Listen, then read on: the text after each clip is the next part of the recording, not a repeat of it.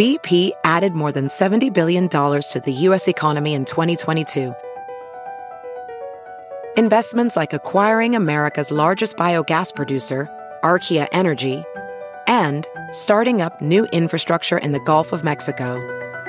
It's and, not or.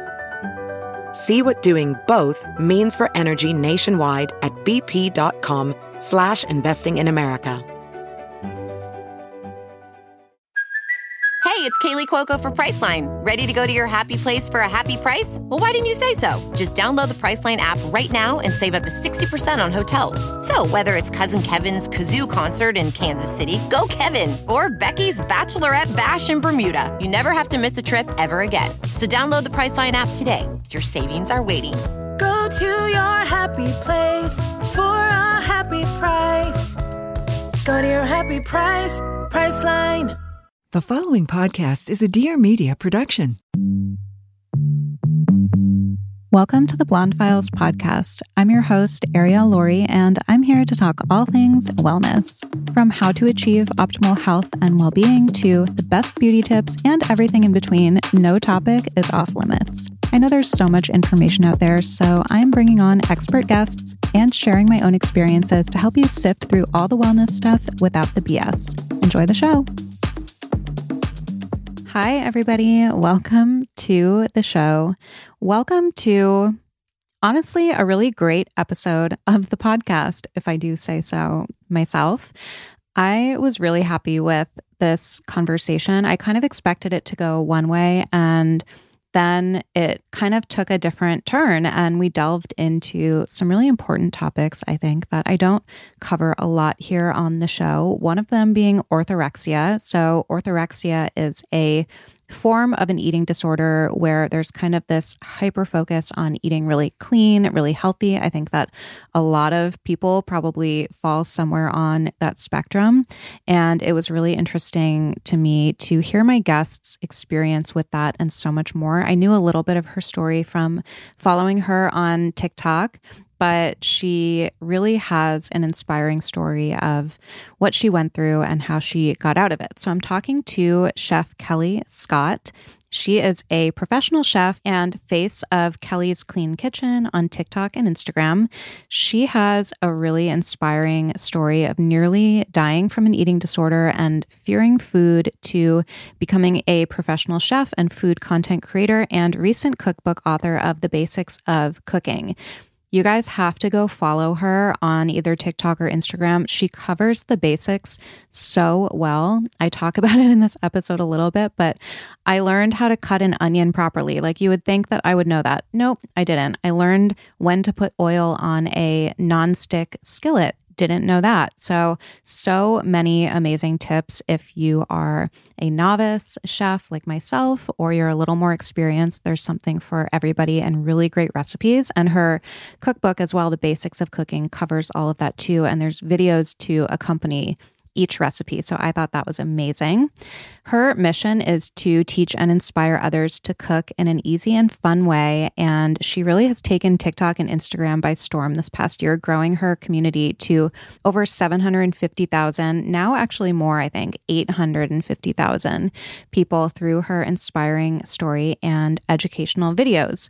So I mentioned some of the things that we talk about, but we rewind and talk about her kind of early life where she was playing college volleyball. She had a traumatic brain injury, and in that period of time when she wasn't able to play volleyball anymore, she developed an eating disorder. And we kind of explore how that came to be and why.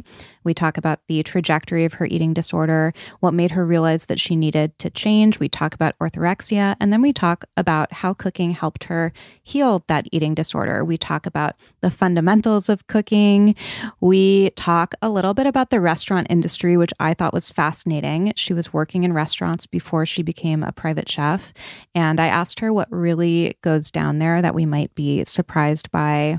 We talk about some cooking hacks. Oh, we talk about how she cleared her acne with celery juice. Yep, celery juice. So you will hear that towards the end of the episode. And we just discuss how to find what works best for your health, because different things work for different people. And I think you guys will find this conversation really fascinating. So please enjoy Chef Kelly Scott. Welcome, Kelly. Well, hi. Thank you for having me. I'm really excited to talk to you. I've gone down a rabbit hole on your TikTok. Oh, really? Yes. And I'm excited to talk to you about like the cooking aspect of things, because I have no formal training. I just throw shit together and make things up. But your page is so valuable. Like, it has just so many things, like the knife skills and just kind of fundamentals of cooking that I think are so easy for even somebody who has no culinary background to learn and to like implement in their lives. And so I want to talk about that. But you have a really amazing story, because your trajectory to getting where you are today was a bit of a rocky one, right? So let's to say the least. Let's rewind a little bit, and you can just introduce yourself to the audience and tell us a little bit about what your life was like before. Yeah, I'd love to jump in and discuss anything and everything. I'm Kelly. I'm a personal chef and business owner in Southern California. And I've been a chef for a little over 5 years now, but I definitely had no intentions of being a chef earlier in my life. Basically, to start off, how I got into cooking and everything, and my journey was, I was actually a college volleyball player, and I had no intentions of doing anything with my life but volleyball. That was my life. And I know it's so cliche as an adult looking back 10 years from now, that I was so consumed by that, but it really was my life. And in that process, I actually suffered a horrible injury. I had a traumatic brain injury in college volleyball, and that just completely derailed where I thought my life was going and put me in a completely different direction than I expected to go, and it kind of spiraled. Can you tell us what happened? And how did it affect you that it was so bad that it made you have to stop? Yeah, so basically what happened, at first I thought I was a concussion. So I got hit in the head with a volleyball, and that doesn't seem like it would be that hard, but when you're at a high D1 level playing, that it hits you at such a high speed that it's actually really bad. So I got hit in the head. I kind of blacked out. And this was right before an important game too. I blacked out, came to, and I was really out of it. When you get a bad concussion, you can't think straight. I knew instantly I had a concussion too. This was probably my 5th concussion. Wow. Yeah. Lots of brain injuries. You wouldn't think with volleyball. You really wouldn't think. Yeah. And you think football and really high contact sports. Basketball, stuff like that. But volleyball, a lot of concussions and head injuries. And usually it's not taken that seriously either, because volleyball is, not as high impact. You get hit in the head with the volleyball, whatever. But I knew instantly it was a bad concussion, and I was freaking out and was sobbing in the locker room, all this stuff. And my coaches came in, they were just you're going to play. And I was okay. And they kind of convinced me that I was fine. It was just a minor headache, and kind of pressured me, because they implied that if you don't play this game, you're never gonna probably play again, basically. That's very common in college athletics. So I played the next day, and I was something's wrong. This is really bad. And that's when I went to my physical therapist, and we went to the doctors, and from there it just kind of cascaded into this more than concussion. It was actually bad brain injury. How do you recover from that?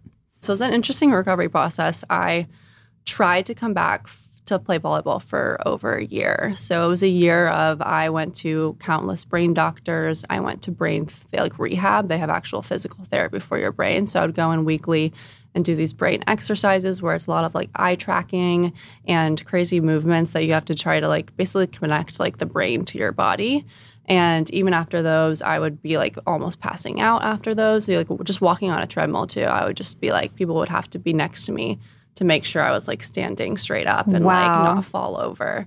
Yeah. And so I would just go countless doctors all over the Southeast, countless rehabs for about a year and a half before finally I was I can't do this anymore. It was just too taxing on me.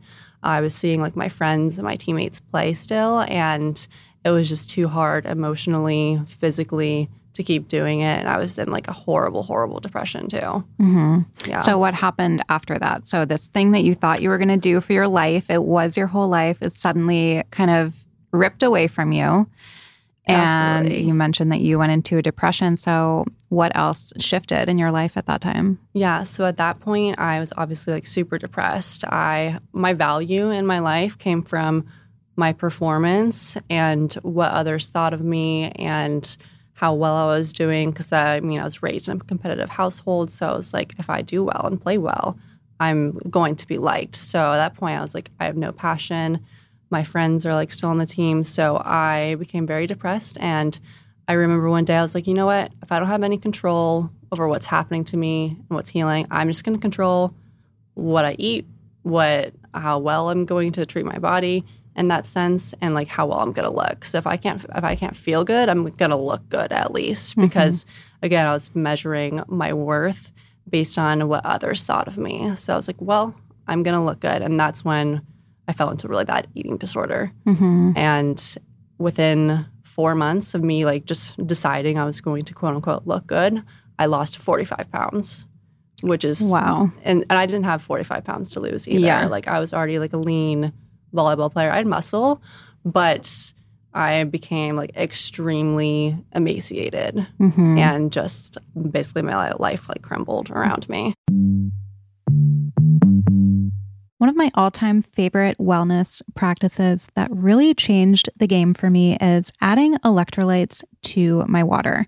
And I was traveling last week, and let me tell you, this is such a game changer, especially when you are flying. I don't know about you, but usually when I fly, it feels like no matter how much water I drink, I land and I'm shriveled up. I have a headache, I'm nauseous, and I just feel super dehydrated. But I bring Element with me everywhere I go, and it alleviates all of that. So Element is a tasty electrolyte drink mix with everything you need and nothing you don't. That means lots of salt with no sugar. It contains a science-backed electrolyte ratio that's 1,000 milligrams of sodium, 200 milligrams of potassium, and 60 milligrams of magnesium. It has no sugar, like I said, no coloring, no artificial ingredients, no fillers, no BS. And Element is formulated to help anyone with their electrolyte needs, whether they are a professional athlete, someone like you or I, somebody who is very active, or you're just looking to improve your overall wellness. It's perfectly suited for anybody. Electrolytes facilitate hundreds of functions in the body, including the conduction of nerve impulses, hormonal regulation, nutrient absorption, and fluid balance. So I like to think of it as kind of a top-down thing. So a lot of times we try to fix our hormones, fix our fluid retention, all of that, but we ignore maybe what is at the root of it or what could be causing it, kind of trickling down to cause these symptoms that we're experiencing. So I find that replenishing electrolytes really helps me with a lot of that, especially the fluid retention piece. My nutritionist told me to do this years ago, and it was such a game changer. Element can also help prevent and eliminate headaches, like I said, muscle cramps, fatigue, sleeplessness, and other common symptoms of electrolyte deficiency. So my absolute favorites are the orange salt. That's like my go-to. I love the citrus salt. I love the raspberry, the watermelon, basically anything fruity, but they have so many delicious flavors. I have friends that actually even use the citrus as the salt on like a margarita. You can use the chocolate salt in coffee or your smoothie. There's so many ways to enjoy it. So right now, Element is offering my listeners a free sample pack with any order. That's 8 single serving packets free with any Element order. This is a great way to try all 8 flavors and see which ones you like best, or share Element with a salty friend. You can get yours at drinkelement.com/blondefiles. This deal is only available through my link, so you must go to drinklmnt.com/blondefiles. Also, Element offers a no questions asked refund, so you can try it totally risk-free. If you don't like it, share it with a friend, and they will give you your money back, no questions asked, so you have nothing to lose. Again, drinkelement.com/blondefiles.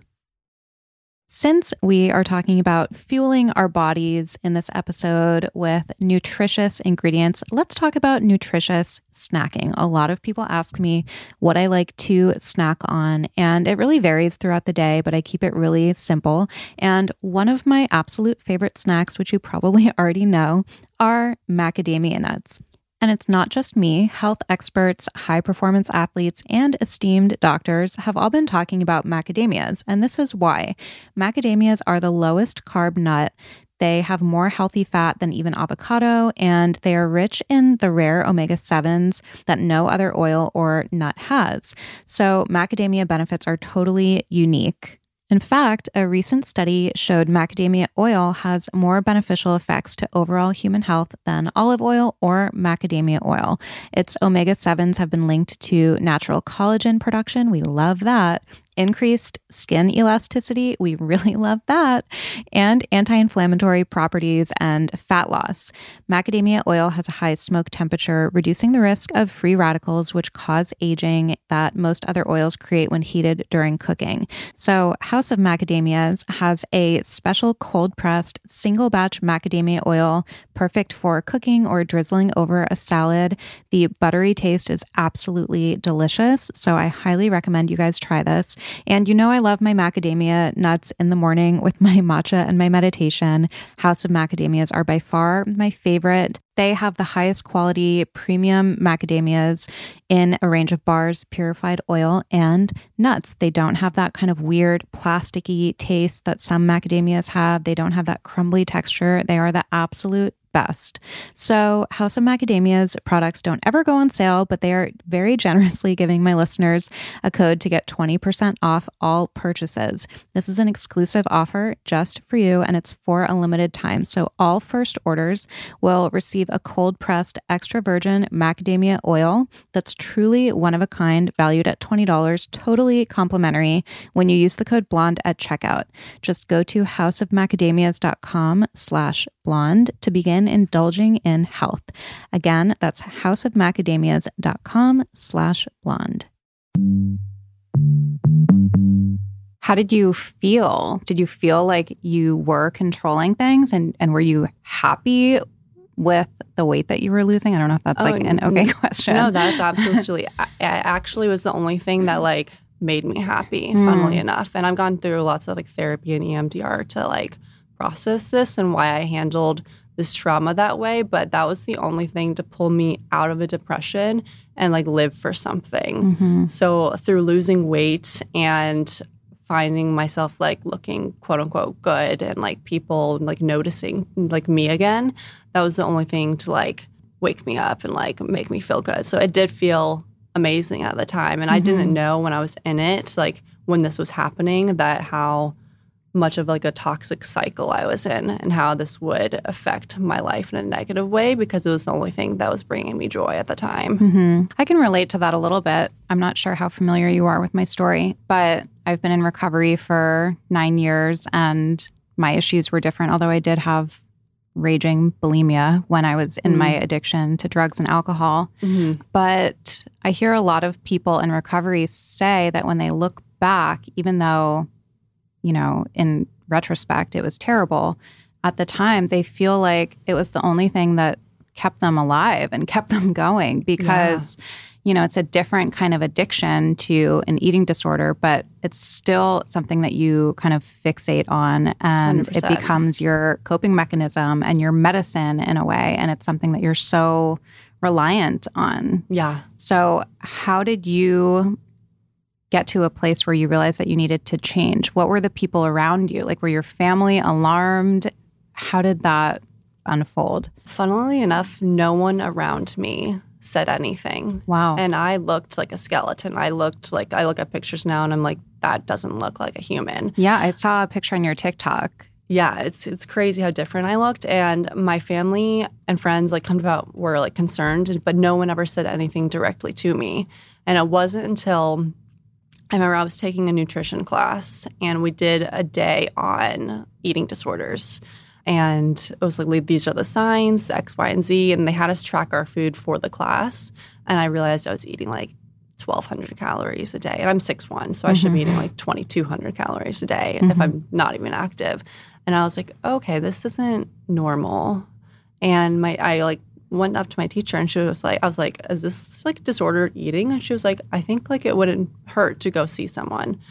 And so at that point, I was like, okay, well, I'll just see someone to see. Like, I don't want to like take it too far. And I was also seeing signs like at this point, it would hurt to sit down because my bone, like my butt was so bony, and like my heart would flutter a lot, which is usually what happens. People have heart issues once they get too thin.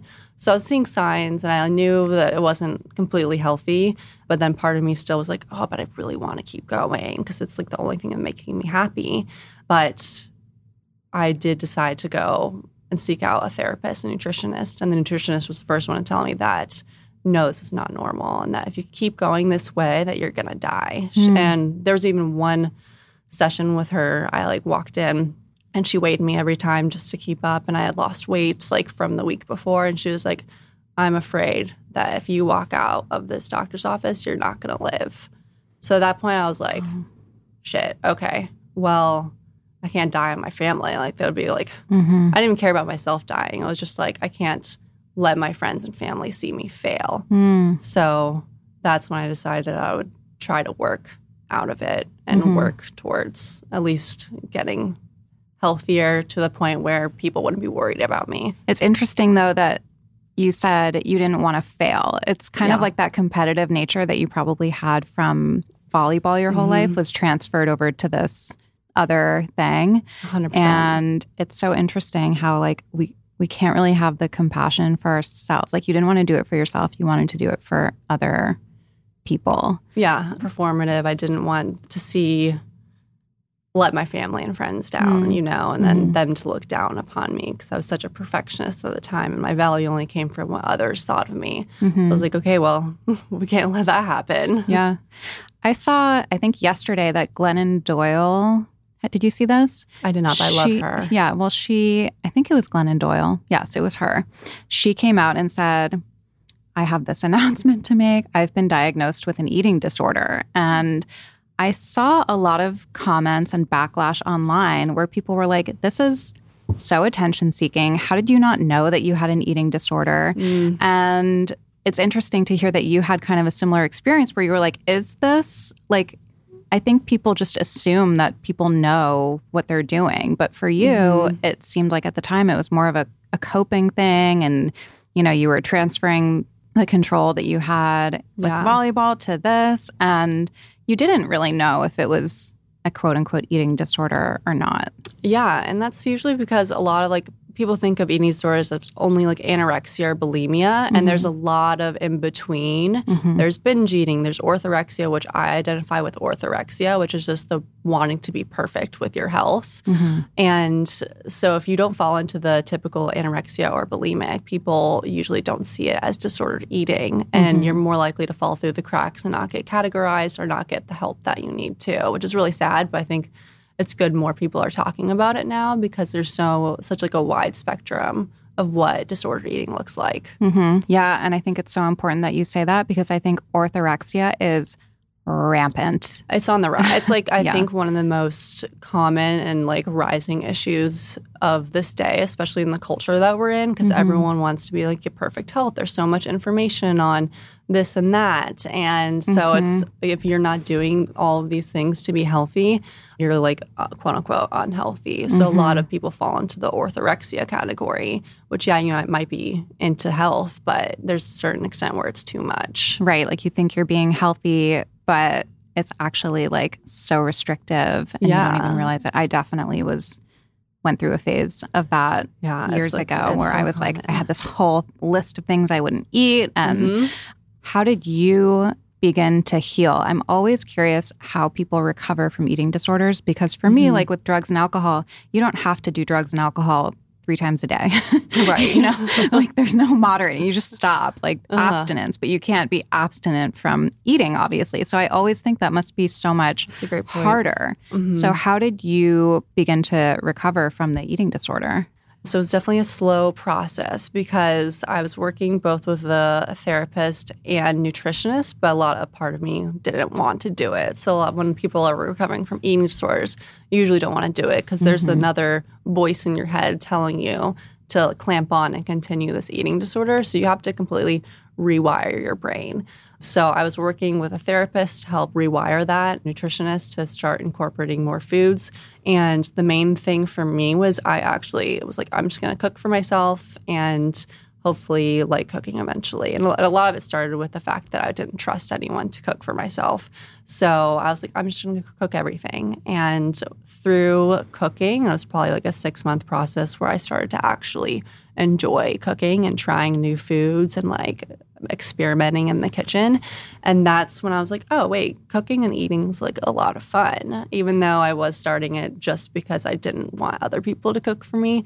But then I started to become super passionate about it and having a lot of fun in the kitchen and realized, oh, I like this like more than starving myself, basically. And is that when you decided to go to culinary school? So it was like the start of my passion for it. It took me another year before I decided to go to the culinary school because when I graduated my undergrad, I was still like in the eating disorder phase and I started to like cooking more and like eating more. But I decided to take a gap year and I was actually going to go to law school.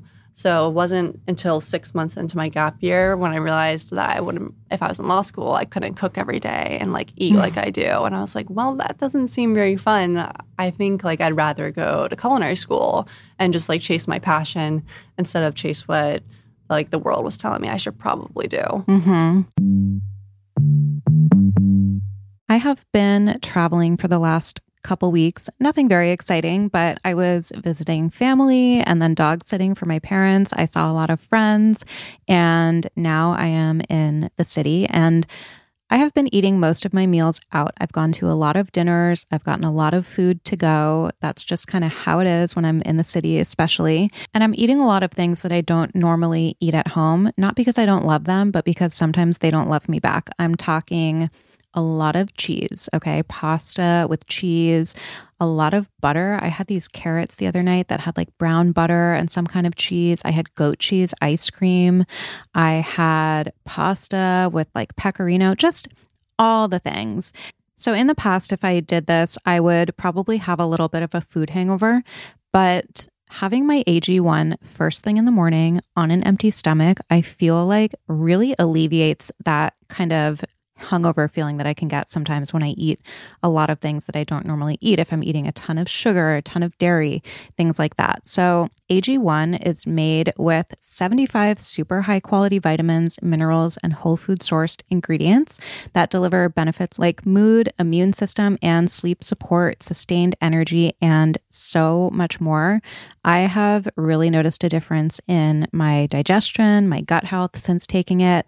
It's just this one thing that has so many benefits. It eliminates the need to pack a bunch of supplements when I'm traveling, which I love. I love their travel packs because they're so convenient, and it just really helps your whole body thrive. AG1 is more than greens. It's really your key health products like multivitamins, minerals, pre and probiotics, and more working together as one. So if you want to take ownership of your health, today is a good time to start. Athletic Greens is giving you a free 1-year supply of vitamin D and 5 free travel packs with your first purchase. Go to athleticgreens.com/blondefiles. That's athleticgreens.com/blondefiles, and you can take ownership over your health today. There's such a big difference in how you feel overall, your overall health, everything when you're cooking for yourself. Like I noticed such a huge difference. Even over the summer and early fall, I was ordering out 1 to maybe 2 times a day. And even if I was eating quote unquote, healthy stuff from healthy restaurants or whatever, I still felt like shit. I had skin issues. I had gut issues. And I was like, what is happening? And then I got food poisoning and it was a blessing in disguise because I was like, no more. And I started cooking for myself every meal again. And it just transformed the way I feel. And it sounds like you had kind of a similar experience, although you were dealing with something different, where Like, what changed for you when you started cooking for yourself? I think what changed for me was just finding the joy in cooking and eating again, because it was always pretty joyless for me, especially during that time. And I started to feel good because I was still eating like healthy. I would never eat like anything crazy at that point because it was too scary. But I started feeling really good too, because like you said, if you cook for yourself, not only like you feel better because there's higher quality ingredients, but I feel like there's more that goes into your meal than just a typical like takeout meal. So I was feeling good. I was having fun doing it and finding more joy in it, which really changed the game for me at the end of the day. What are the fundamentals of cooking that you think everybody should know? That's a great question. I feel like I have 6 fundamentals. I would say 6, which I know is a lot. But roasting, just like stuffing in your oven, saute, grill, braise, and stew, and then fry, but fry not so much because you can do like air fryer and stuff like that. But the fundamentals, if you can like just know the science behind it and why things are the way that they are in the kitchen, like why do you saute a chicken breast over a huge roast of beef and stuff like that, then you can cook like any recipe out there pretty much. What are your favorite things to make? That's a great question. I get this question all the time. You have so much variety. Everybody go to her TikTok and on your Instagram as well. But your TikTok, it's like where you have so much amazing content and so much variety. I mean, I learned how to correctly chop an onion and I learned knife skills. I mean, like I said before, I just wing it and I just kind of put things together. You know, how to cook a live lobster. Like there's so much variety there. You can kind of find anything. So if you're just cooking for yourself, what are you making? Like, what's a typical day? A typical day for me, so I do tend to eat more healthy still, but I try to do like one night a week for dinner. I try to do like a fun meal. And yesterday, for example, I love cooking like beef and like short ribs, like high quality grass-fed short ribs are my favorite thing to do. And I feel like it's very relaxing and cathartic to just go through that process. But anything with like meats are very fun. I love doing sauces because my favorite part of a meal is usually the sauce. And it's more fun to, if you have a good sauce, it transforms like a whole dish. So that's been my favorite, especially the past like year or two doing that. I was a former saucier at a restaurant, so I was able to like learn like the techniques of sauces, and that just completely transformed like the whole game for me. What is a sauce that everybody should know how to make? I think an easy pan sauce. So like, say you're like sauteing some chicken in a pan. You have all the golden bits that are really delicious after. If you could do a white wine butter sauce, that's super easy. Deglaze with some white wine.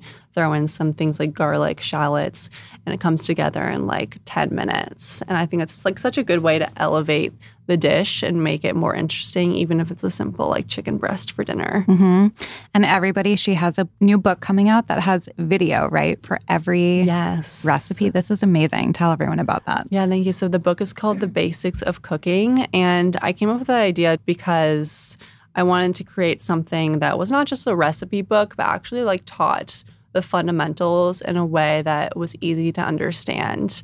And so it breaks down all the fundamentals, so kind of the ones I discussed earlier, the braising, stewing, all of that, and breaks down the science of it, gives it like fun recipes to go with it, but also video content. So there's a whole video library. When you buy the book, you have access to it that will cook through the book with you and kind of explain all the things that you need to know and like the fundamentals and science behind it, so you would be able to cook any recipe. And so like linking the video content was important for me because I'm a very visual learner. It's probably why I love like TikTok and like Instagram Reels for cooking videos, because it's easier to comprehend like how to do something versus just like reading a recipe. I like love recipe books, but I like wanted something that was more of like a crash course in cooking. Yeah, I think it's genius. Like, I don't know if anybody else has done this, but I feel like in this day and age too, everybody is becoming visual, you know? Oh, yeah, absolutely. And especially with short form video or even long form video on YouTube. Like,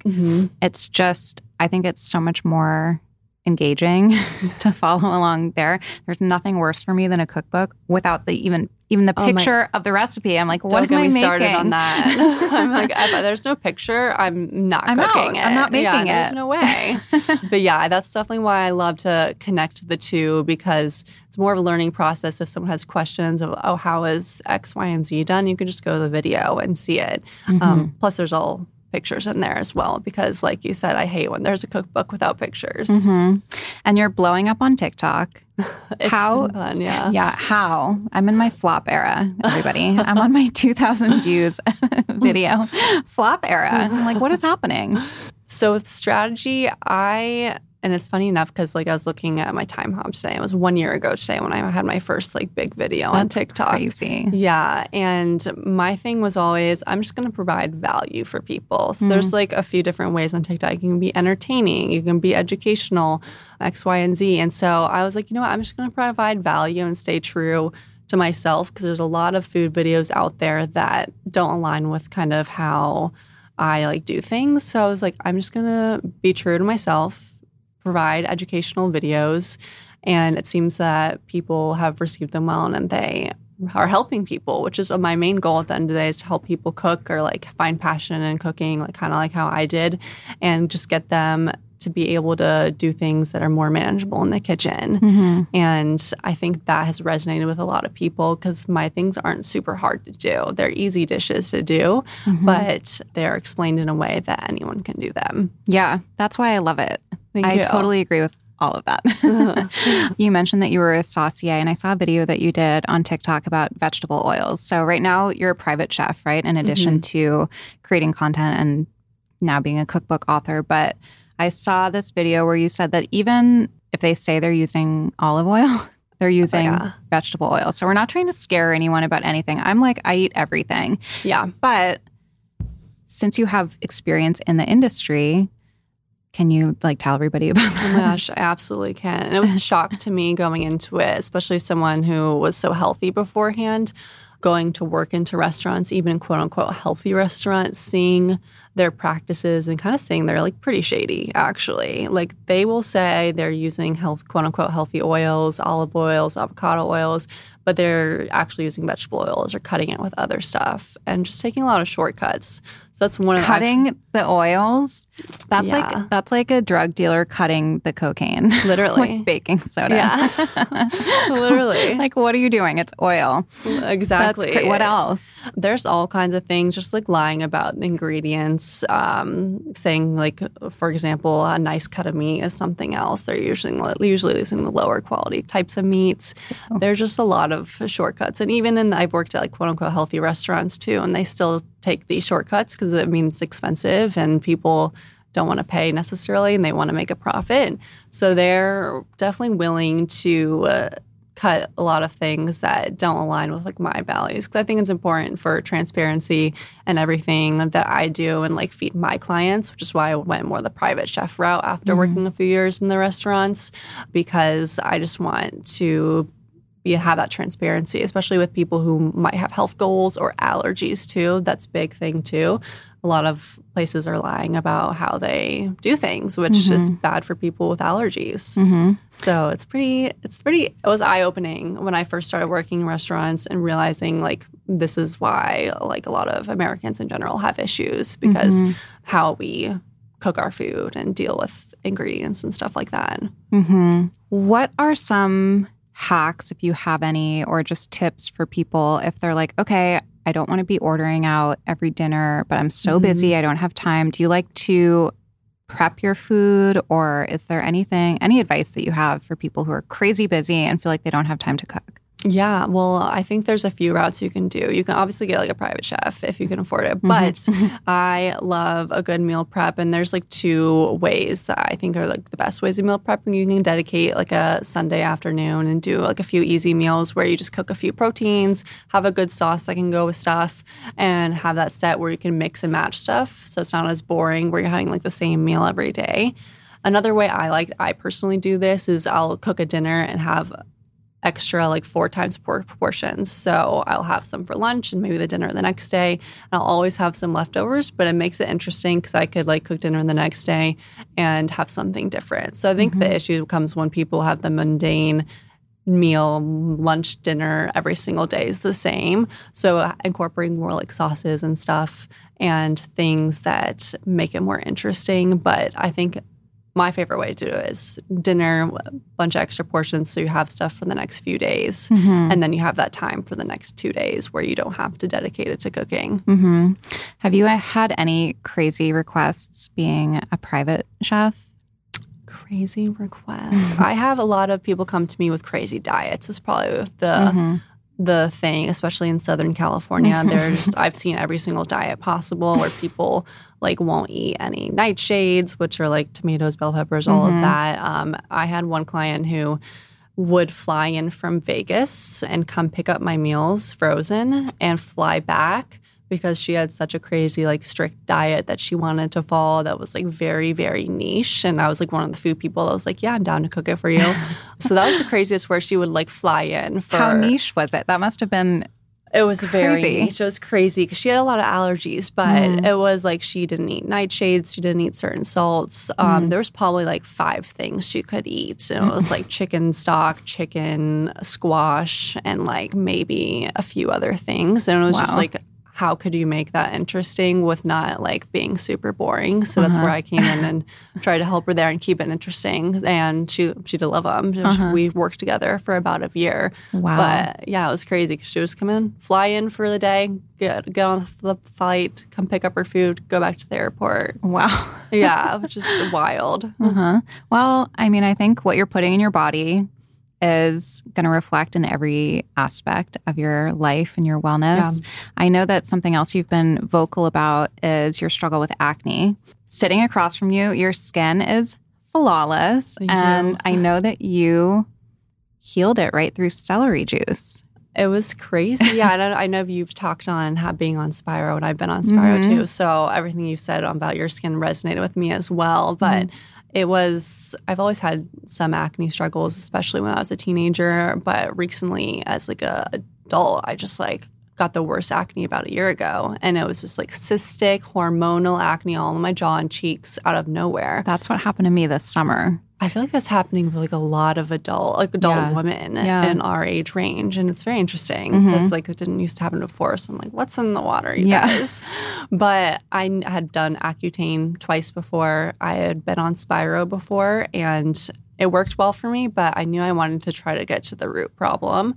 So I had heard about celery juicing and I was like, what do I have to lose? I have cystic acne everywhere. Like I might as well just try it. I was like, I'm going to give myself 3 months.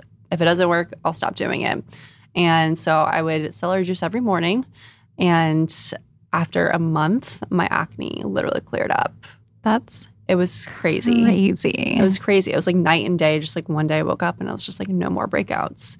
And I was like, this is crazy. And it was the only thing I changed was the celery juice. And I was like, this is insane. So I was like, I'll keep doing it until it stops working. And so I did it for about a year. And then I felt like what it did for me, it brought my inflammation down. I also had like gut issues and like digestion issues, which is huge with acne. And so I really think it just calmed my body down for when it was a very stressful time and like my body was inflamed.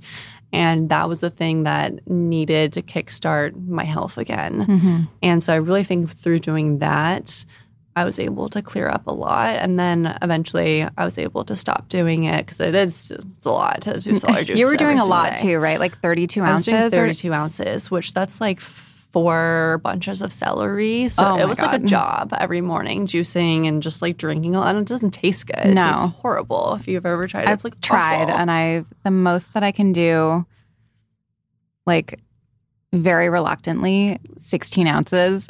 And I feel like shit after. Yeah. I'm like nauseous, but it's kind of amazing. And I heard you say like you don't agree with everything that's like a medical medium thing. Yeah. But I think it's valuable to hear that. And, you know, a lot of people ask me like, how do you kind of sort through everything that like people recommend when they come on the show, like different experts and stuff. And I'm a big proponent of just trying things and seeing what works for you. And, you know, even if there's something like celery juice where people are like, there's no science to back it up. Like when you are struggling with something, whether it's your gut health, your skin, your hormones, whatever it is, you get to a place where you've tried so many things, where you're desperate and you're willing to do anything, including drinking 32 ounces of celery juice. And like, who's to say that it's not going to work for you, Exactly. No, completely agree. I'm a big fan of trying whatever and like not judging what other people might say, because everything has a crowd where it works for them. And like the celery juice thing, it doesn't have science to back it up. It doesn't make sense like on the books, but why are there so many people where it helped with their skin, it helped with their gut health, X, Y, and Z. So I'm big into, trying everything out for yourself and then making the decision there, because like health trends change so frequently. Like 2 years ago it was keto. Now it was like the diet where everyone's like big into fruits and stuff like that. So it's just changed so much, and you need to find like what works for yourself. And I think that's the best way to like go about health trends and like finding your health. Yeah, like try different things. Let's name it. Let's call it a trietarian. Yes. What do you think, Anna? Yeah. She's like, let's see if we can make that stick. But I mean, different things work for different people, and different. Maybe the thing that worked for you before, it doesn't work for you now. Like I've gone through that, and people are like, well, I thought you were doing this. And I'm like, yeah, I was a year ago. Yeah. And then, we deal with different challenges. Yeah, your body changes, your circumstances changes. I don't have to do celery juice anymore, thank God. But yeah. Do you do coffee or matcha or anything in the morning? I do not. So I don't do any caffeine. I am become like a jittery psychopath when I do coffee. I do like a good latte every now and then, but my body just doesn't react to it. I wish it would. I love coffee. Yeah. But I just become like shaky and kind of crazy. Anxious. Yeah, anxious. Alert and anxious. Yeah, very, very anxious. Yeah.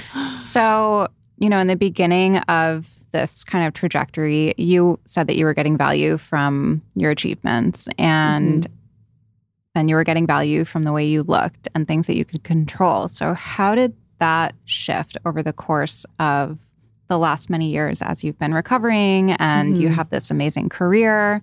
Have you been able to find value in other places? Absolutely, yeah. And I think I was able to shift that mindset through lots of therapy and just self-care and trying to just like learn more about myself. Before, it was all very performative, and I just wanted people to like me and thought people would like me through my actions and like performance, basically. And through therapy and kind of just like working through that trauma, realizing that that's not where I want to have people value from anymore. And so now I think it's just more important to surround yourself with people who genuinely see me versus the people, maybe like the popular crowd, for example. And I find that I find a lot more joy in helping others versus having others think I'm cool or like me. So I find that that is more authentically myself. And I think my life is just like a lot happier, and I get more joy out of that and just care a lot less too. Like I literally don't care what people think as much as I used to. And it's just so freeing when you are able to live like that. You have to not care what people think about you to be on TikTok. Literally, because they're savages on TikTok. Yeah. They're like another, like Instagram, you'll get some haters, but TikTok's a whole nother breed. Yeah, because I feel like, and I've said this before, on Instagram, the people who are seeing your content for the most part are people that follow you and know the different facets of you. And, videos will go viral and you'll get some trolls or whatever. But on TikTok, the people that are seeing your content are the people that follow you, and then just people, randoms who are scrolling and know nothing about you, and they just want to like fire off comments on everyone's videos. Oh, yeah. It's crazy. Because, it's like Instagram, you have more of that community because people, you actually see people you follow. Whereas TikTok, for your page, you can't see anyone. So you don't know who's going to pop into your comments. There's a lot more savage on TikTok, too, because it's not necessarily your core community. Because, like, it's never the people who follow you or invested in your story that are saying these awful things. It's always the people who just stumble across you and like don't actually care. Yeah. How do you tune that out? At first it was very difficult starting because I never received such crazy like out there comments, especially when they talk about your appearance and like your voice as a woman. I get comments on my vocal fry every single day. Oh yeah, every single day, which I'm like, whatever. But I just like don't read the comments anymore. Especially TikTok. I'll read more Instagram because they're usually not anything crazy. But I just try to not read the comments anymore. And I literally just don't care anymore, which is the only way I think if as a content creator you can deal with social media is by not caring, because a lot of these people would never say these things to your face. So Totally. Yeah. Yeah, it's more so the culture, I think, of the platform itself. Like that's how people behave, and it has nothing to do with you. But yeah, I think you have to have like really thick skin nowadays. Yeah. Because everyone's going to have an opinion. Exactly. Yeah. Especially with food. I feel like people are so dogmatic about food and like diets and stuff. So I can just imagine the people with food, they'll say, oh, you're doing it wrong. You're not a chef, X, Y, and Z. And I'm like, you don't have to do it this way for it to like taste good. And also a lot of times it's like my version of stuff. They're like, oh, this is wrong. You didn't add this ingredient. I'm like, okay, well, you can go make your video and do that then. But yeah. And if everybody did it the exact same, that would be so boring. It'd be so boring. Yeah, it'd be so boring. And no one would be making fun videos on TikTok or Instagram, you know? So it's just like you just got to tune it out and kind of laugh at it. Now I'm like, it's kind of funny if I see a crazy comment. I'm just like, this is kind of funny that people would put time and energy into commenting that. And also, it's engagement. So whatever, go comment. Exactly. Yeah. Yeah, I think it's actually kind of a compliment that somebody's taking the time out of their day to engage with your content and write whatever snarky comment or DM or whatever. Yeah, exactly. It's just like, okay, well, giving attention, that's fine. Yeah. And it's like you said, it's better engagement. Okay, I like to ask my guests one thing we should stop doing today and one thing we should start doing. And I've never had a chef on my show, so let's do something around cooking. Okay. I think one thing you should stop doing is following maybe like trends too much, like food trends. Like the butter board was huge. Like it was hilarious. The butter board. Do you remember the butter board? It was like this. Like huge, instead of a charcuterie board? It was people were spreading butter on trays instead of like charcuterie. It was just like very funny last year. And I think instead start doing more, like cooking more things and being creative in the kitchen and just kind of like throwing stuff together and seeing what works and what doesn't work and going from there, because that's when you create like fun dishes that you probably wouldn't have before. So like creating a dish, like maybe you have a recipe that's in your repertoire and changing it into something that is more up your alley or more creative. And that's usually where my like most fun recipes come from, is when I'm just kind of winging stuff together in the kitchen and kind of just throwing stuff together, and usually it comes out with like a pretty fun creation. So I think just having more fun in the kitchen, not making it so mundane. That's when we don't want to cook, I find, is when it just like feels like a job. So having more fun, basically. Is there a favorite recipe that you have from your book? I'm sure everybody's going to ask you that question. I have a curry in there, that coconut chicken curry. And it's dairy-free, gluten-free. It is absolutely delicious. It's the easy one-pot one. It's in the stew section. Okay. And it is my favorite. I love a curry. So that one's my favorite. But another one is also the sweet plantains. Oh, this one. That one. It's just very flavorful, super light and healthy too. It's just great. Amazing. Yeah. Tell everybody where they can find you. Yeah, so you can find me any social media at Kelly's Clean Kitchen, TikTok, Instagram, and my website, kellyscleankitchen.com. Thank you so much for coming on. Thank you so much for having me. I hope you enjoyed that episode, and if you liked it, and if you like the show in general, please take a second to rate, review, and subscribe. It goes a long way, and it's actually the best way to support the show. Also, if you want to see more about each episode, you can head over to the Blonde Files podcast on Instagram. You can go to ariellaurie.com, and I'm always posting about each episode over on my personal page at ariellaurie. Please note that this episode may contain paid endorsements and advertisements for products and services. Individuals on the show may have a direct or indirect financial interest in products or services referred to in this episode.